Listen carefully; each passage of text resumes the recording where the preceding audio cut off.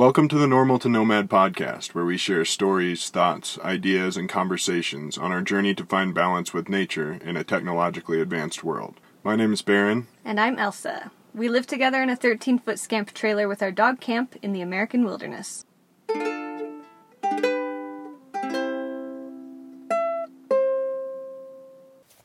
Hi! Welcome back. Wow. It's been a minute. Yeah, we took a nice break from podcasting. Not really intentionally. We just haven't recorded a podcast. We've had winter has been going on. It has. Which is really the perfect time to record podcasts, so it doesn't really make any sense that we haven't. Yeah. Maybe we'll get back into the groove now that we're getting these up. Yeah, it's harder to know, I think, with podcasts if people are listening to them. Whereas YouTube, it's like the response is there and it's obvious. So then it's like, okay, I want to keep working on this because people are receiving this. But the podcast feels a little bit more like we're putting things into the ether and just doing it. Not a ton of feedback. But that's cool. Yeah. I love listening to podcasts, so I'm happy to... It's our primary mode of entertainment. Right. So it's cool to record them, whether people are listening or not. I think, too, I've been uploading the older ones to my YouTube channel, just my personal channel, and that will help just to generate conversation and stuff around them, because people, for whatever reason, struggle to log in on my site and comment and everything, so... It's not as intuitive as... I mean, everybody's always using social media platforms. Right. People aren't really... Maybe back in the day when people were doing more blog stuff... That was an easier thing to do. Yeah, I just am kind of forcing it to, because my site is independent of all those things. I think it's great to have it all on your site as well. Yeah. And your site is full of really excellent information and also thoughts that you don't get a chance to explain or speak in the YouTube videos. Totally. So, we're getting back on the podcast train. We figured since we are in the dead of winter right now, the heart of it, I guess I should say, we would talk about some esoteric winter camping things that maybe you wouldn't think about or wouldn't be super obvious unless you actually started doing this and living like this. And both the good and the bad, because there are lots of positive things that you wouldn't think about, so... And we do mention these a lot in our winter camping videos, so we tried to come up with the things that don't get mentioned. And on the podcast, it gives us a chance to elaborate a little bit more. And expand, yes. Yeah. You want to start? Yes. Should we start with the more challenging things or the easier things, the things we love about winter? I don't know. Let's just kind of wander through it. Okay. Well, the harder, challenging things are listed first, so let's do that. And you'd kind of think it would be easier to come up with the harder things. Yeah, but it's not. But once we've built our kit and our situation to accommodate for the harder things, so now they're not so hard anymore. So if we were to make this list 2-3 years ago, I think it'd be a lot easier to come up with hard things about camping in the winter. This is the first year that we really haven't adjusted much. We're actually no, that's not true because we adjusted the insulation and those are some big things. But we did it preemptively. It's not like this year we haven't had to buy or acquire things to accommodate winter. Yeah, we went into winter set. Everything's dialed, yeah. And actually what we did do is we went into the coldest temperatures we've ever experienced in winter. Mm-hmm. So that also, I think, says that we've come a long way in our winter preparations. We love winter. When we first started, what did we consider cold? Like 35, even like 40s, like low 40s was cold? Yes, because we started this in the winter. We moved in December. Right. And then we left in February from Kansas City to go to Colorado, to the mountains. And I'd say anything below 60 felt pretty damn cold. Mm-hmm. But now we've been camping... Even at 0 degrees with negative 15 wind chill is not cold for us in the scamp. Like everything, we can handle it just fine and it doesn't feel oppressive. I think what we had to do is also experience the heat in the scamp to really figure out, or to be better with the cold. To appreciate the cold. Yes. Because it wasn't until we experienced 90 degrees in the Scamp that we really realized that 30-degree temps are our favorite sleeping temperatures. Even in Montana, that summer that we were in Montana, that heat was just miserable. And mosquitoes, like 90 degrees in the Scamp is not nice, especially sleeping. Okay, so I guess the first kind of most obvious thing for us is storing food, right? Because we can stay out longer in the winter because we can store food. And it kind of opens up our food options to where we can buy stupid things and eat more meat and stuff. Our cooler becomes more of an anti-freeze box, whereas in the summer we are doing everything we can to keep the cooler cold. And we don't get a refrigerator because it's only in the couple months of summer that we would really like to have cold food. Mm-hmm. But we just work with that, and it's fine, and it's over before you know it. But in the winter, we have to store things in the cooler that we don't want to freeze. Actually, this year... That's not necessarily true. Especially this year, because in past years, before we insulated underneath the Scamp, the floor of the Scamp was so cold. Mm-hmm. It is hard to even keep your feet on the floor because it's so cold. This year with the insulation, even with my Raynaud's, I can have my feet on the ground, sometimes even without socks, and it's made a big difference. But and if we want to keep something cold, like coconut water or coconut milk or kombucha or whatever, we can leave it on the floor and it'll stay cool enough. Right. There's certain spots especially where we can tuck food, drinks, whatever, into certain places and they will stay pretty refrigerated. But last year, had we done that, the stuff would freeze on the ground, even if we were keeping the stove rocking all night. So that's especially when the cooler was our anti-freeze box. Yeah. And I think now what helps too is we have the fan on top of the stove. What are they called? EcoFan. Yeah, the Seebeck fan. And then we have 2 USB fans that move air around too. And we have one on the ground that kind of blows air around under the bed and circulates that really cold air. And then one up high above our bed that blows the hot air down. So I think having that movement in conjunction with the insulation has just made all the difference. We didn't get that second USB fan until last year sometime, right? Yeah. And I would say that is, for all seasons, having as many fans as you can fit is the best option for you to not have mold and frozen water and... condensation. Yeah.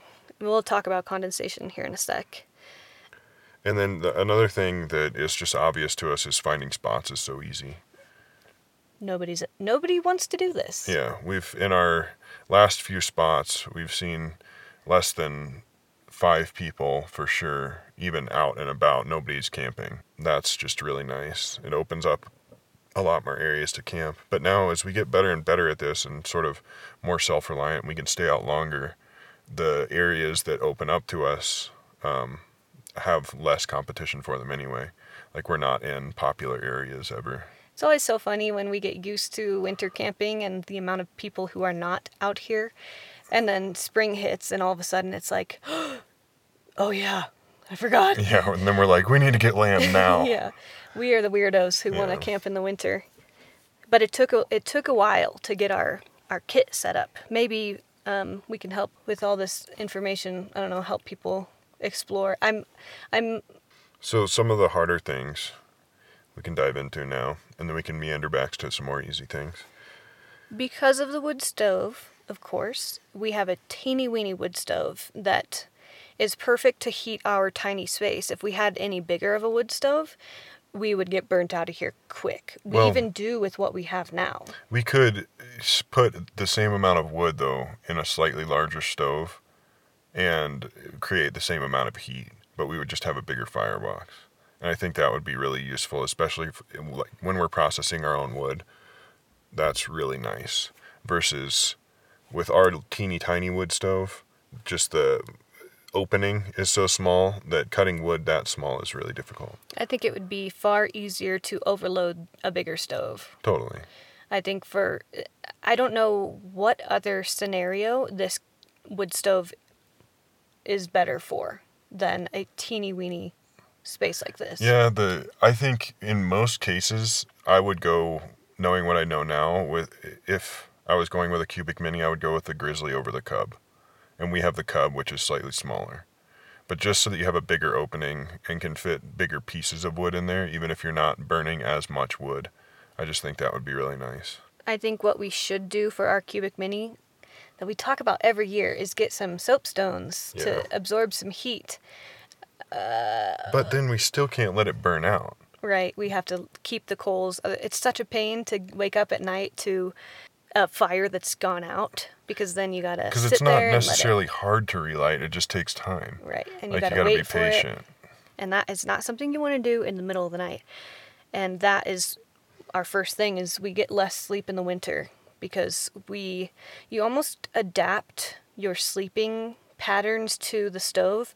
If you naturally, there's like ups and downs of sleep as you go in and out of REM cycles, and as you come out of one, it's almost like we now attune ourselves to, is if our faces are cold or if it's feeling cold, it's like, okay, we got to get up and we got to load the stove. Or if I felt like, wow, I just got, like, I feel like I was in deep sleep, then it's like, oh, I should probably deal with the stove. People, or we always said, and people kind of relate our wood stove to tending to a newborn baby. Yeah, it's like having a baby dog. But the first year that we had the stove was tough because I would just sleep straight through the cold. Now I've gotten, like you said, more attuned to it. So I wake up and I can deal with the stove. And that was always really stressful for me, because I would stress out about the fire going out in the night. So then I wasn't getting sleep at all because I was stressed out about the stove burning out. And then I'd be the one to get up and or wake me up. Right. And that was the only way that you would. At that point, too, we were using wild wood that wasn't seasoned and wouldn't hold a coal for very long. Right. So if the stove went out, it was really a chore to get it going again.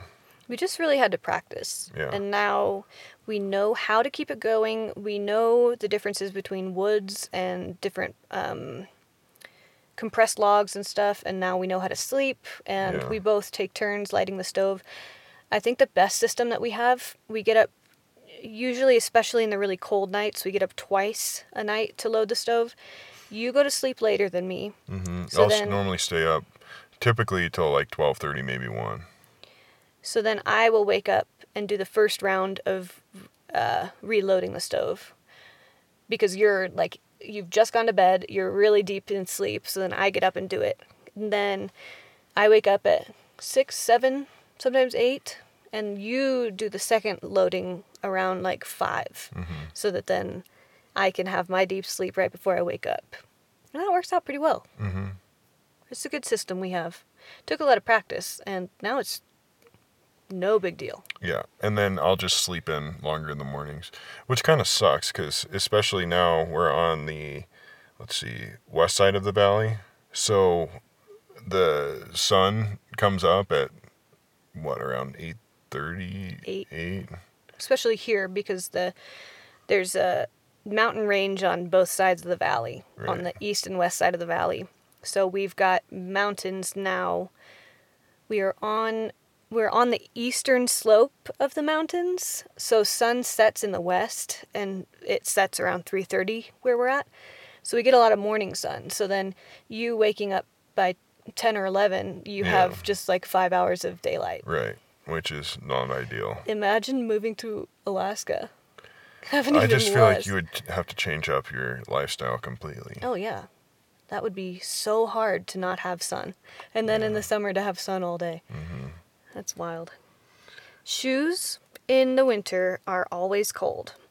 They're just sitting on the cool floor, and it's always very cold to put your shoes on, which is not great as you are then going and doing things outside. You just got cold feet. And my boots are freaking giant. I wear a 12.5 shoe. So my boots are just the most cumbersome giant things in the world. That's why oftentimes in videos I'll just be wearing tennis shoes. Because unless we're going on like an actual hike, I don't want to get my boots out, because I don't want them sitting in the scamp. We've been walking a lot this winter though, so you do kind of usually leave them out. Mm-hmm. And I always put your shoes on when I go outside to pee because Mm-hmm. I can just slide them on, slide in the them front, off. or like by the So I front don't mind door, having- we have a car floor mat that has really deep grooves so it can hold a lot of moisture. And I think that thing is absolutely essential for the winter. It's like 1 foot by 8 or 10 feet. It's really tiny. 8 or 10 feet. I mean inches. Yeah. It's really, really tiny, and it works really well right there. But then all around it, because it's so small, tends to get pretty wet. Mm-hmm. And then that's one of the challenging things, is just keeping that floor dry. Because then you go and absorb the moisture with a towel, but then that towel has to dry and evaporates all that water into the scamp air. So during the day, we generally have the top vent open and oftentimes 2 of the windows. And we just keep the stove going. And the fans running. Right. And we just really burn out all the moisture in the air. The scamp is really incredible. It wasn't designed for this, for winter camping and stuff, but the rat fur, which is the carpet lining all the walls and the ceiling, is marine grade. So it doesn't mildew and mold like other types of materials. I remember one time after RTR, I thought it would be so cool to do some sort of wood paneling like vans often have. They just look super cool, and I thought we could figure out how to round the wood lining and take all this rat fur off, but we realized that this stuff is incredible. It doesn't mold. We have, in conjunction with the Mylar, the Reflectix Right. too. It's incredible. The only issues that I think we'd have to worry about rot happening is the subfloor. Mm-hmm. And that, we bought it with rot and stuff and treated that, and I don't know, we're careful, and we hope to replace it once we have more of a solid space and we're not living in it anymore. But with the wood stove, which produces dry heat, versus propane, which produced a lot of moisture, as well as the fans, as well as trying to dry off all the moisture from the windows and condensation and stuff, we really have never had any issues with mold. Mm-mm. And we did, I guess, on the coast of Oregon was the gnarliest time because that air was so thick. You could see it. Yeah. See the water particles in the air. If you went outside at night, you could, with your headlamp on, you could like wave your hand and see it was like you were underwater. It was just kind of like a fog, too. Consistent fog. That's just the west side of the Cascades. It's so wet. That's a hard no on ever living anywhere on the west side of the Cascades, at least especially mobile. In the Scamp. Right. Yeah. Another thing that we do that we haven't mentioned, that we mention on rare occasion, is the dry bags in our storage. So anything that could get moldy, we put in like the same kind of big dry bags that you would use on a float trip.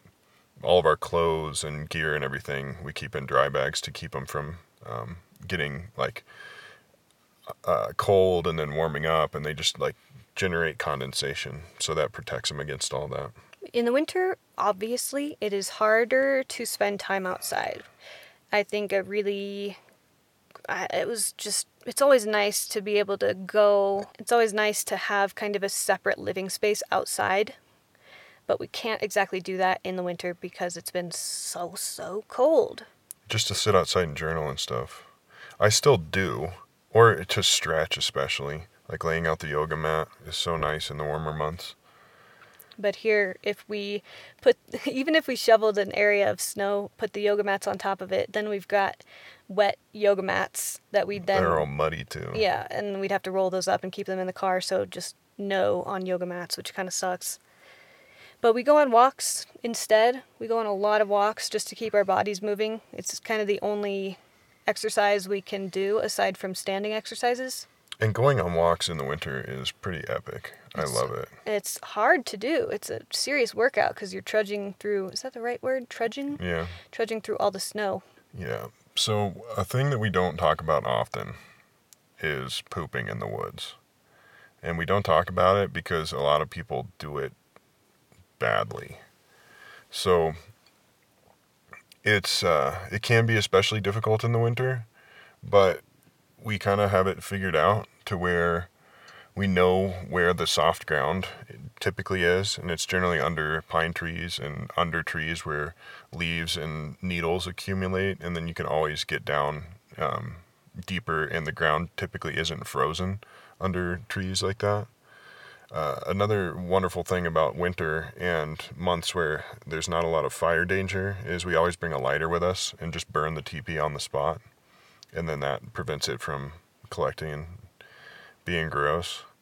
So yeah, pooping outside and digging holes in the winter can be difficult, but if you learn how to do it and have a really good little shovel like we do, you can make quick work of it and dig a pretty deep hole really quickly and do your thing. So it's not so bad.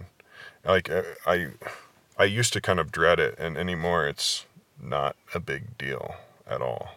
That's, I think, most of winter everything. Yeah, like at first it seems daunting, and now it's like just something that you do. And a lot of times too, especially like not necessarily this year because we're so far out in the middle of nowhere, but we in the winter you could camp nearer to trailheads and stuff since there's no competition for campsites, and then just use the trailhead toilet. But we are nowhere near maintained areas like that anymore. Another thing too that helps is we have a like witch hazel based butt spray. Mm-hmm. Yeah, all you do to make it, we originally bought it from Zum. It's called Zum Butt. And it's a bidet in a bottle. We had that for a while. Zum is Kansas City local. We love all their products. But all it is to make it is witch hazel, which you can buy, I think, at like any CVS or whatever, most stores. And then I put some essential oils in it. What's the... On Guard or Thieves? Yes, we've got just doTERRA. Like, you take it easy on that, though, because if you put too much, it can get a little spicy. You just, you gotta play with it. Some of that, which is, I think it's good for antimicrobial and stuff. And then tea tree as well is good for butt. So that smells really good, feels really good, and it just helps us stay a little bit cleaner. And a little bit of vitamin E in this latest batch, right? Yes. And it's good for keeping us more hygienic in the winter, and it prevents us from having to use baby wipes all the time, because then you just spray your teepee, which you're using anyway, kind of moistens it with some antibacterial, antimicrobial essences, and it's perfect. Another thing with baby wipes, we still do use those in the winter, and you can rip them into like fourths even, and not use a full baby wipe every time you use one. So normally we'll rip them in either halves or thirds. Yeah, at least halves, because when you use a baby wipe, you only really use the part that your like hand is on, so all the outer edges aren't used. Yeah, so you don't need, and also with toilet paper, like you need a lot less than you typically would use, or that I would use in the past, if you're like accurate with your wiping. Yeah, for whatever reason, I always used to bunch up my toilet paper, and then out here, I don't know why, but I have a certain amount of toilet paper I take with me to go poop, and a certain amount of toilet paper when I have to go pee. It's like 2 or 3 squares, and I always used to when you pee? Yeah. Okay. I always used to pull a bunch of it and crumple it and make a ball, and I don't know why. I guess, why have I become... It's not because we have a shortage of toilet paper. We did. We did for a minute. We did. We were the people who did not stock up and had no toilet paper, so I bought a squeezable bidet that we used for a while. We still have it. It's nice.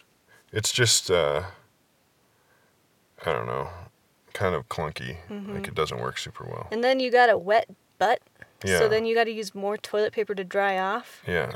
Haven't really figured that out yet, but that was also a good way to feel a lot cleaner. Yeah. And having a creek nearby when we did was really nice because we can just jump in there. Should we talk about our shower quick? Because that's been a really nice thing. We're talking about the hard things. Oh, okay, sorry.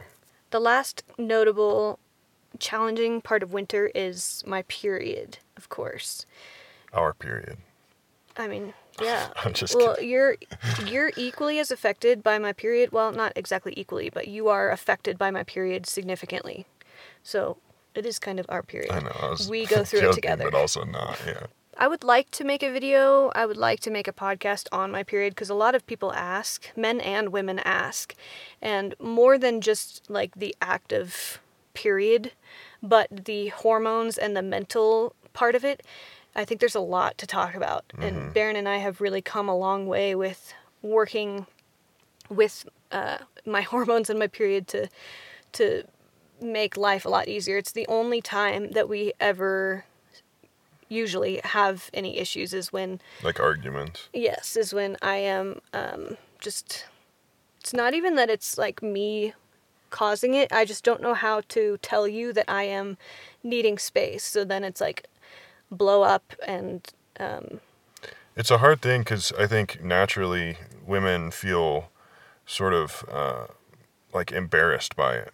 Or you can't admit that like hormones are a thing. Well, culturally, that's what we're taught. Like they advertise these tampons that are super discreet. They look like a candy package. Like we are sold that we need to be hush-hush about our periods. So then it's hard for me to admit when I am kind of PMSing, but also it feels so real. My emotions and my frustrations feel so legitimate when I mean, my hormones are just different. Like they are heightened or they're dropping. They're just different. So it is real, but it's not as like logical. How you feel is real. Yes. But that your reaction to things that you normally wouldn't react to is atypical. Yes. So then from like my logic problem solving brain, it's like, well, something is really wrong here.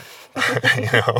So then like me trying to solve it without knowing is just like it used to doesn't be work. Where you thought you had done something wrong, so then you respond to me in ways that weren't helpful. But now that we both have a grip on when I tend to PMS, like what time of the month that happens, we can both better work with it. And I think it's also important to know when that is. Yes. Because it's not like, so as a dude and not having had periods, then it's like, oh, PMS is just like, oh, you're PMSing while you're on your period. But that's not how that works. Mm-mm. Like normally once you're on your period, then it's like, we're all good. We made it through the storm, you know? Traditionally, PMS happens pre-period. And for me... Premenstrual cycle, or premenstrual syndrome. Yeah.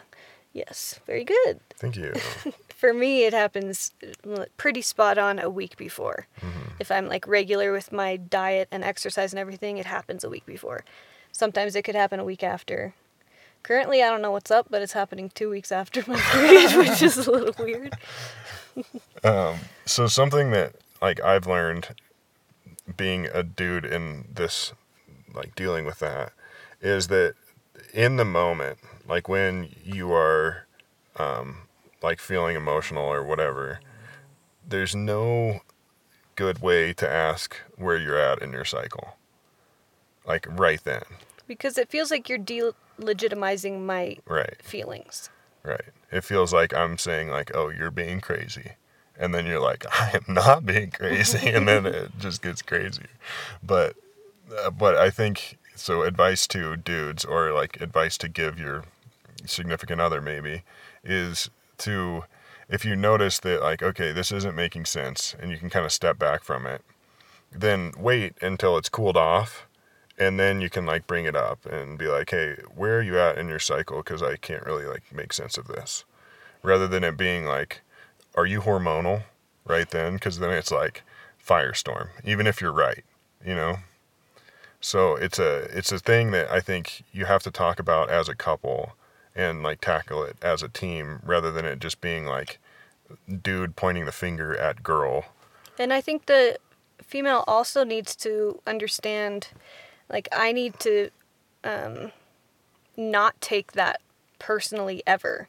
Yeah. Because if we're working together, you're asking me that so that you know what's going on. Yeah. And if I choose to be offended by you asking, then neither of us get anywhere. It just kind of perpetuates the kind of challenge. Yeah, but it's difficult because, like you said, the emotions feel very real. Right. So then it's like, from an external perspective, it's like, this doesn't make sense. Like, there's no, so what is under that that's making you mad? Right. So it takes a lot of work from both the male and the female. And that is why this is very much our period. Yeah, but I think, like, just coming clean about it and really having those conversations preemptively, and then trying to, even if you, like, track it so that you can know and, like, give your partner a warning, like, hey, here's where I'm at in my cycle, be cool, and, like, give me my space, you know? Because if as a male, if I know that going into it, then I can, like, give you that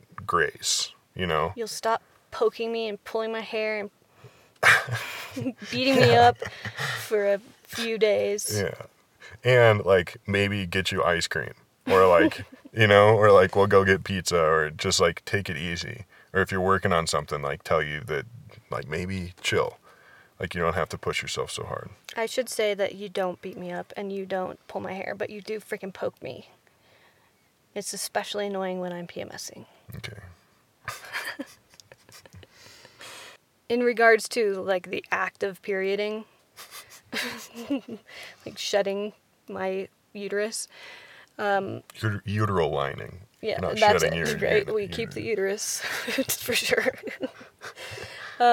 Digging a little space in the snow so that it's not, like, red snow anywhere is something that I like to do. In the winter, it's harder and easier in different ways. In the winter, I can just burn my toilet paper in the wood stove, and that's no big deal. I don't usually use my menstrual cup in the winter because it's just a little bit too much to go outside and take it out in the cold and not have a sink and stuff. And I'm lucky to have a pretty light flow, so all I have to do is use toilet paper, and that's it. We can get into that some other time if you want to know more info on all of this. We would love to make a video. I just am a little bit worried that it would turn away half of the audience, but that's why we really want to emphasize that this is a both parties kind of situation. Because I think there's almost more to learn from the male perspective, you know? Because we're so in the dark on it culturally that, there's a lot that we can do and, like, tackle it as a team that makes it a lot easier to deal with.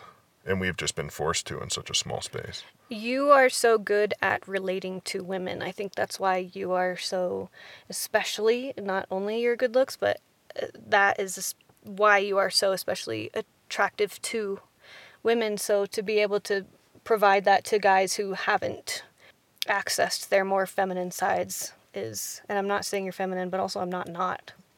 I think it's cool to be feminine. Yeah, anyway.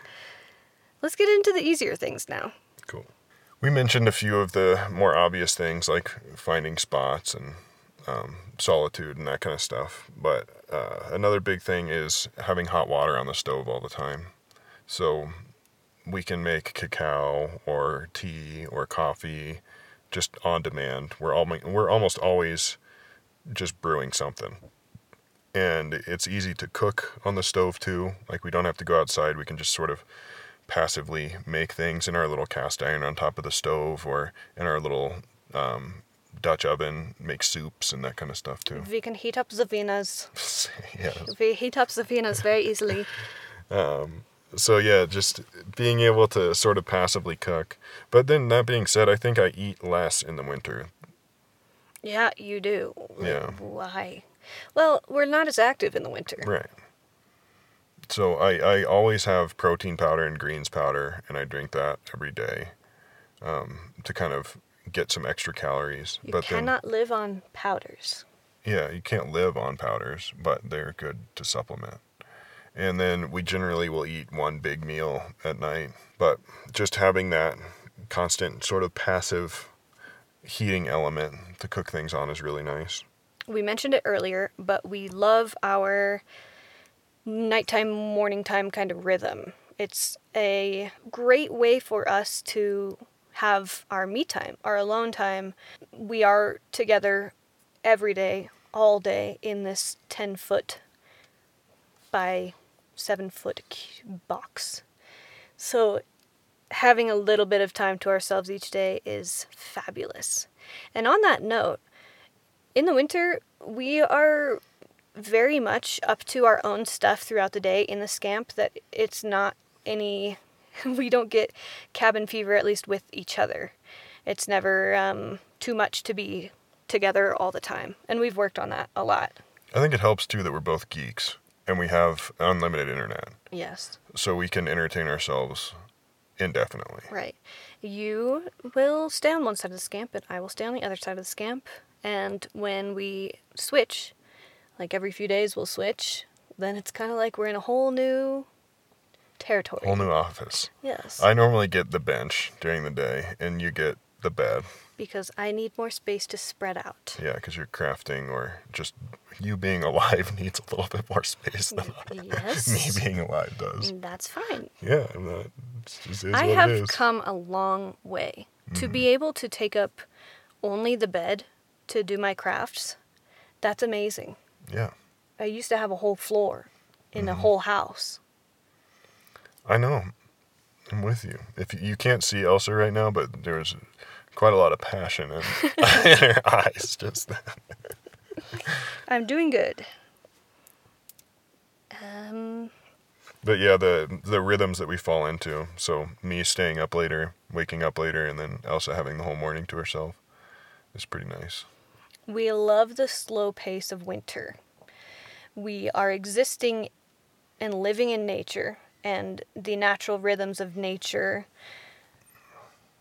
are more sleepy in the winter, more restful. It's much slower in the winter. The animals aren't going crazy in the winter, but they kind of are. Like Yeah. it's fun to see their tracks in the snow. We love that about winter. And the elk sort of come down out of the hills into the valleys. But it's colder. The snow makes movement harder, so it's just naturally a much more restful time is in the winter. So our pace reflects that. And each day we wake up to the sun or to my making coffee. And then we slowly go about our days. And it's great and fine and fabulous. And yeah, it doesn't feel rushed. And I think, too, something I hadn't really considered is content is generally easier to make in the winter. Because in the summertime or in the warmer months, we kind of have to do a thing to make a story arc. But in the wintertime, just being alive in snowy places is pretty interesting in itself. So it's a little bit easier to just passively make videos just of us doing our thing. And there's just not much else to do.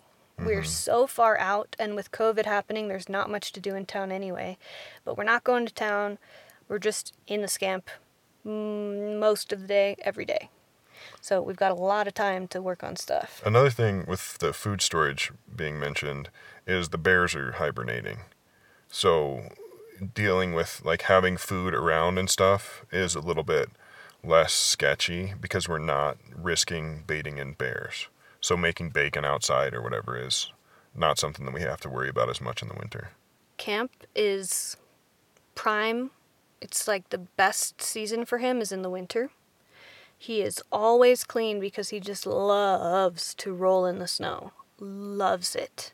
His allergies are very much at bay because he's allergic to pollen, I think. So in the spring and fall, his allergies spike up. But in the winter, he is just tip-top shape, top of his game. Living his best life.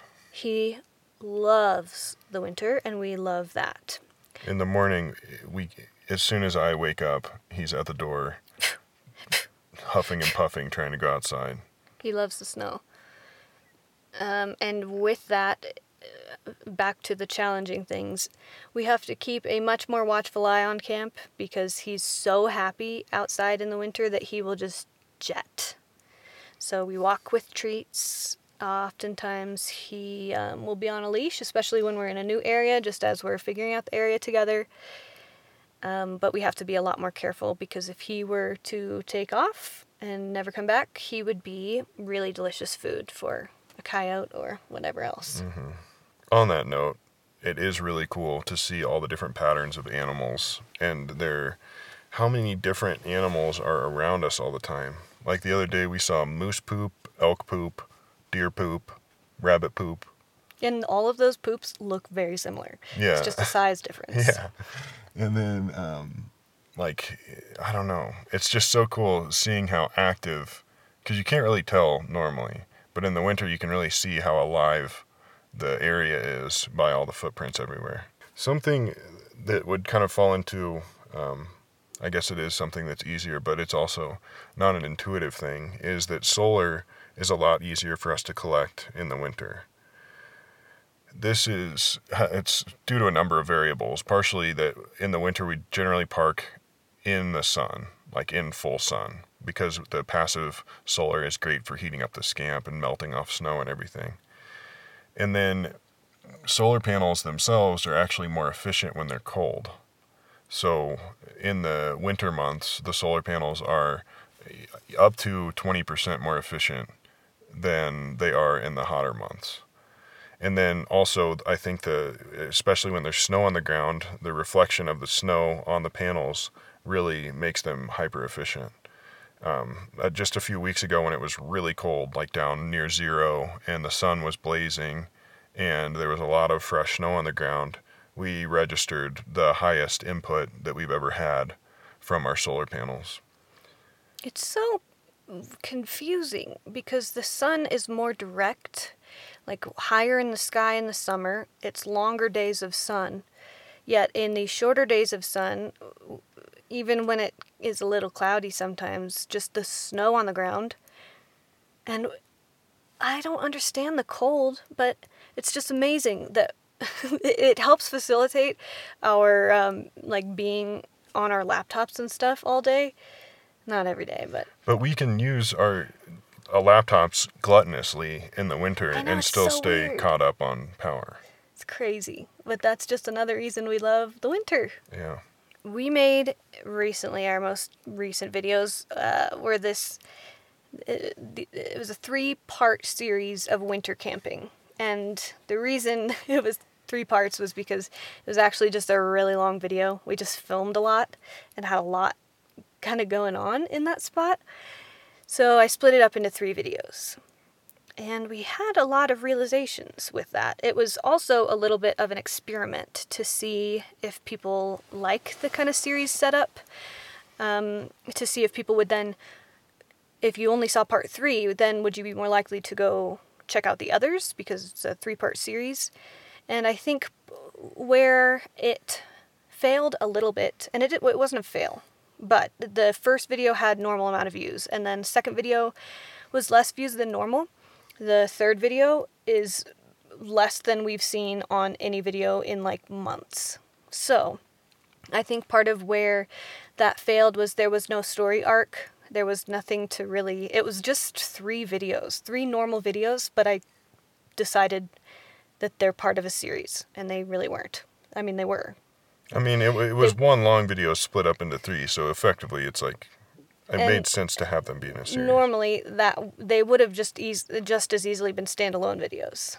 So, something that we have really realized for a long time, people, you don't know how the YouTube algorithm works, and you really have to hit the YouTube algorithm in order for your videos to be seen and to do well.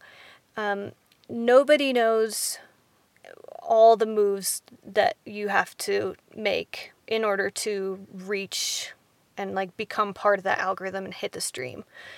A lot of people kind of guess, and a common one of many ways that people think it makes most sense to... One of the most common ways people think to hit that algorithm stream is to upload multiple times a week. And what we have found is actually... It seems like the less we upload, the more people see the videos. Which runs exactly counter to the mainstream narrative. But I think it makes a lot of sense because when I see channels that I like posting all the time, it becomes so routine that I'm not as interested to see what they're doing. Like, I watch a lot of baking videos, and if they're posting twice a week, I'm like, I see you posting all the time. I'm not as interested. It's harder for me to be gripped by those videos because they are usually pretty similar. So that was a really interesting test. Uploading 3 videos in 1 week was not the best way for us to do it. Right. I think another part of that is, generally speaking, I don't think this necessarily happened with the series, but generally speaking, the more often you upload, or the more often people upload, the quality slips. So if you're uploading once a month, you can put a lot of work into a video, versus if you're trying to upload every day, you just can't put in that same level of effort and time. And that also makes it, like, not as desirable to... And then another thing is burnout. For sure. If you're trying to upload as much as these people would suggest that you do on, like, growth-oriented coaching sites and stuff, you're just bound to burn out. There's almost no way not to, unless your videos are just like you sitting in front of the camera talking for a little bit. But even still, it's like you run out of things to talk about. I think all 3 of those videos were pretty normal quality. And it was so funny. People who did see them all loved them, and I think it seemed like they thought the production value was higher because there was an intro and an outro, which is really because the strange. Production value, like, we didn't get any better B-roll or any, like... No, we only did drone shots in a couple of the 3. It was pretty funny. I think it is just the intro and the outro. I want to make an intro for all the videos, but I want to do like a 3-second animation, and I'm learning currently how to do that. But I'm not gonna go and do it. It's just so funny how perception works. You know, like all these people commenting on how good your editing skills have gotten because you did an intro and outro. Yeah. But that's really the only difference. I know it. I mean, to us, but it's hard to... It's hard to look at it objectively. Yeah, when people tell me, your editing has gotten so good, I'm just like, what? I've been doing this the same for years, but obviously it's improved, obviously. Yes. That comment also makes me be like, well, what do you mean? Did my editing... Was it not good before? Was it bad before? Yeah. But I get it. It's always said with good intent. So that was interesting. If you haven't seen those videos, go check them out. They're really fun. Would love to hear what you think about that and what... And now, I think in the next time that we just have a bunch of footage, I think I want to try just doing a long video. Yes. One long video, and just if it takes a couple weeks to edit, then whatever. And that's just scary because I'm afraid that if people then fall off after the first 10 minutes, that will tank the video and its views. Because the reason you have to hit that stream, there's so many videos on YouTube that if you don't, YouTube is just going to push it under all the other videos and it will never be seen. But if you get the right amount of views, interaction in the first 2 days, then it's more likely to be suggested. It's more likely that it will continue rising in views and stuff. So it's quite the game that you have to play. There's so many variables, though. It's really hard to know what is doing what exactly. And we've been paying more attention to analytics lately, which is still, you don't get a ton of info on how to, like, you can see where people fell off and audience retention, and you can compare likes and comments and stuff, but still, it's just a guessing game. I think you got to put out quality content, or that's my strategy.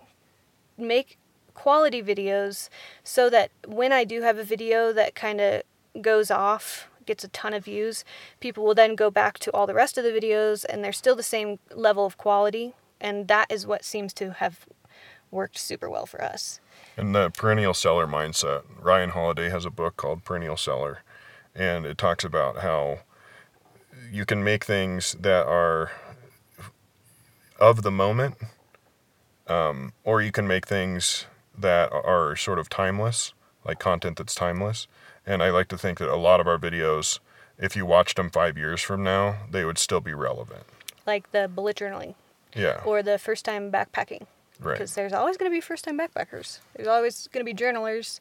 We have several others. Whereas if we were talking about the news or current events or whatever more, then you may get a lot more interaction initially, but then over time, that will fall off. So we're sort of in it for the long haul with most of the stuff that we do.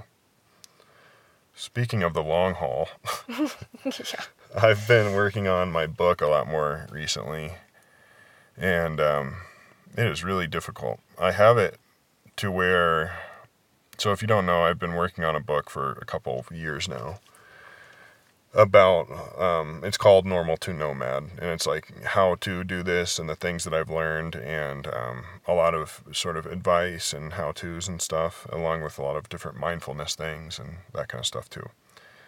And I finally have it to a point where it's like 20, almost 30 chapters, and I have them laid out in an order and a flow that I think makes sense, and it doesn't have a ton of overlap. So that's a really nice step to be there. And for each of the chapters, I have at least a good bit written. So I'm to the point where I'm more in editing mode than content like creation mode, like more editing than writing, I guess, at this point. So that's awesome. But it's just exhausting because it's so hard to segment it down and sort of distill what exactly I should focus on. Because there's just so much, and it's so daunting to have the whole thing just like sprawled out in front of me.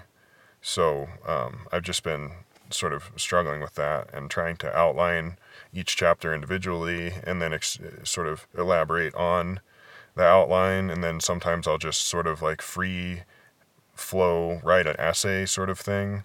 Yeah, it's hard, it's overwhelming, but like I'm making a lot of progress still. And it's almost to the point where we could start bringing in photos and kind of prettying it up. But yeah, that's been my primary project lately. And it's a hard thing because I don't get a lot of feedback on it or anything. So it's all motivated from within, and it's hard because I can't really share much of it until there's more of it to read. Right. But it's almost the structure of it and the backbone of it is there. If to look at all the chapters and see what will be written is awesome. It's going to be an awesome book. It's just a matter of like chipping away and writing each day and like getting it put together. Mm-hmm. But yeah, that would be daunting to just have it, so much of it not written. It was easier when I started. Because it was just like kind of dumped. Anything. Like I could write anything and that would probably have a place. But now it's like the more exact stuff that I have to dive into. And then to make it so I don't repeat myself all the time. And then carry a similar voice throughout it so it's not sort of all over the place. I don't know, it's been a wild thing to try to rein in. But I'm getting there. That's all. That's all. We've got some more podcasts coming. Hooray. We're doing it. More on the way. But that's all for this today. one. Thank you for tuning in. Love y'all. Have a wonderful day.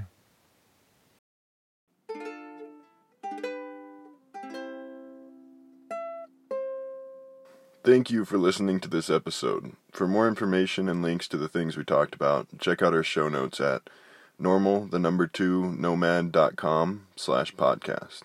If you want to see more of what we're up to, we've documented our travels on YouTube for the past 3 years and are up to 250,000 subscribers. Check it out at youtube.com/elsaray. Please give us a 5-star review if you like the show so other people can find it. Thank you, and have a wonderful day.